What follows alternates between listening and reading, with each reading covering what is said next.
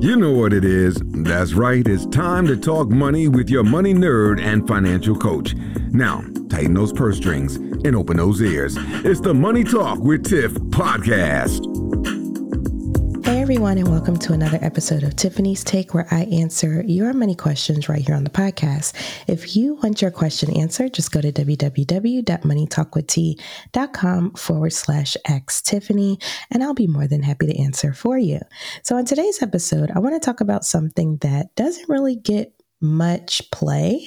A lot of these conversations don't happen, and that's about an exit strategy when you have a business. So recently I was able to hop on a call with a representative of Quiet Light, which I'll have their link in the show notes. I absolutely loved the conversation, and I'll tell you why in a few, but I hopped on a call with them to think about, okay, if I was to sell Money Talk with Tiff, what would it be worth? And so they did a whole valuation process and gave me some tips. And I just want to share that with you all here as well. So first and foremost, I know anytime, you're an entrepreneur or you want to be an entrepreneur, you're thinking, I want to build a successful business and I want it to be great. And it's going to be the best business and it's going to be my baby and I'm going to love it and it's going to be awesome.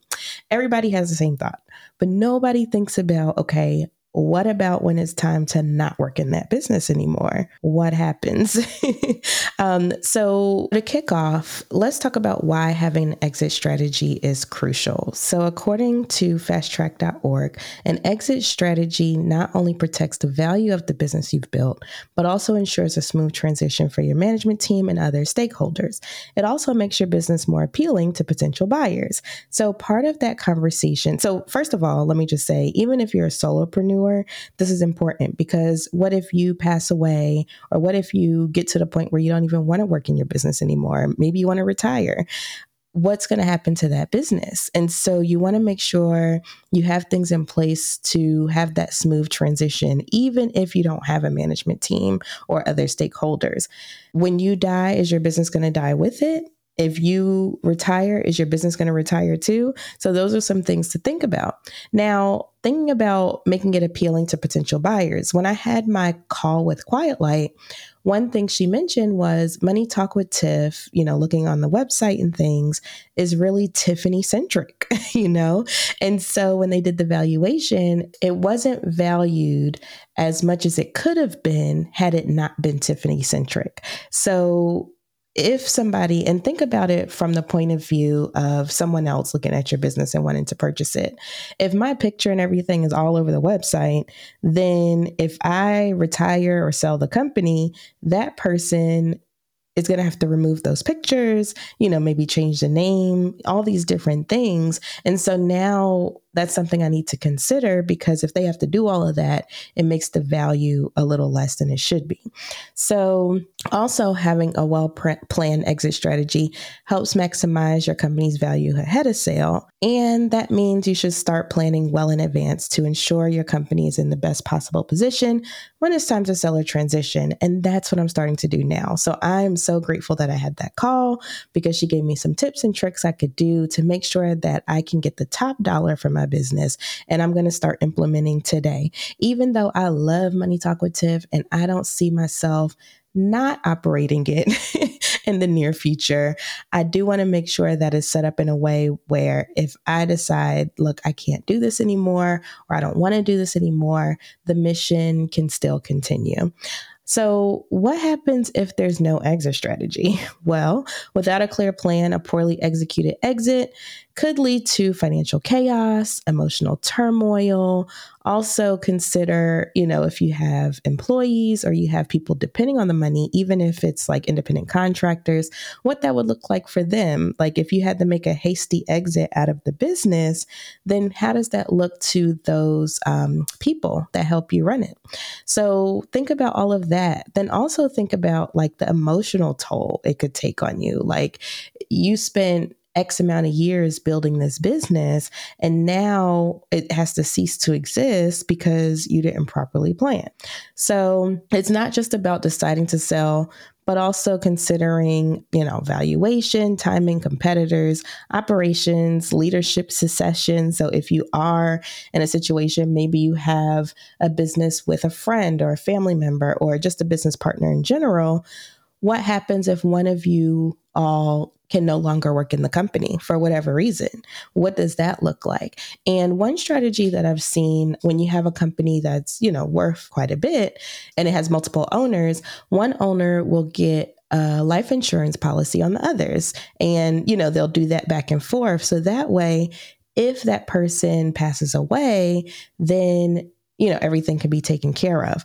Also, I want you to keep in mind, if you do have a business with multiple owners, your operation agreement, because it should spell out what happens to the business if one of the owners dies or, something happens. That's also important because what you don't want to happen, which I've seen happen before, is that one owner, let's say, passes away, then their ownership portion goes to the spouse who really doesn't care anything about the business, or it goes to someone that really doesn't care anything about the business. And so now the business suffers because you're trying to make decisions and the other person's not cooperating with you. So as you can see, it could be a huge mess if you don't have these things properly planned out ahead of time. So I urge all of my small business owners listening, even if you're a solopreneur, you're doing it by yourself, to start thinking about what an exit strategy for you looks like. Because, believe it or not, there's going to be one point where you're not going to be able to work in your business, whether you pass away or you just decide that it's not for you anymore, which is okay. You still want to figure out what's going to happen afterwards. So I will make sure I drop the link to Quiet Light in the show notes because they're really helpful. It was free. You know me, it was a free valuation. And I wasn't sad about the number. Like, the number was pretty good. But when she said instead of getting 2 to 3x, I could get 4 to 5x. If I depersonalize, I said, oh, that's just a few changes I need to make. I could do that. Because when I started Money Talk with Tiff, it wasn't really personalized to me. Like, nobody really saw me until I started doing videos a couple of years later. So I can absolutely go back to that if that means a higher ticket down the road when I'm ready to exit. So make sure you check out Quiet Light and see what they say about your business. Now, I will say they specialize in internet businesses. So, if you have a blog or a website or, something along those lines, online services, what have you, that's what they specialize in. I'm not sure if they can help, with other business types because I didn't ask, but I'll make sure I'll just leave that down there for you. And I'll also put in there who I worked with. So maybe you can request the same person because she was super helpful and she explained things so well. And maybe I'll have her on the podcast at some point. But anyway, highly recommend thinking about an exit strategy and thinking about your business valuation now. So that way you can start making those changes.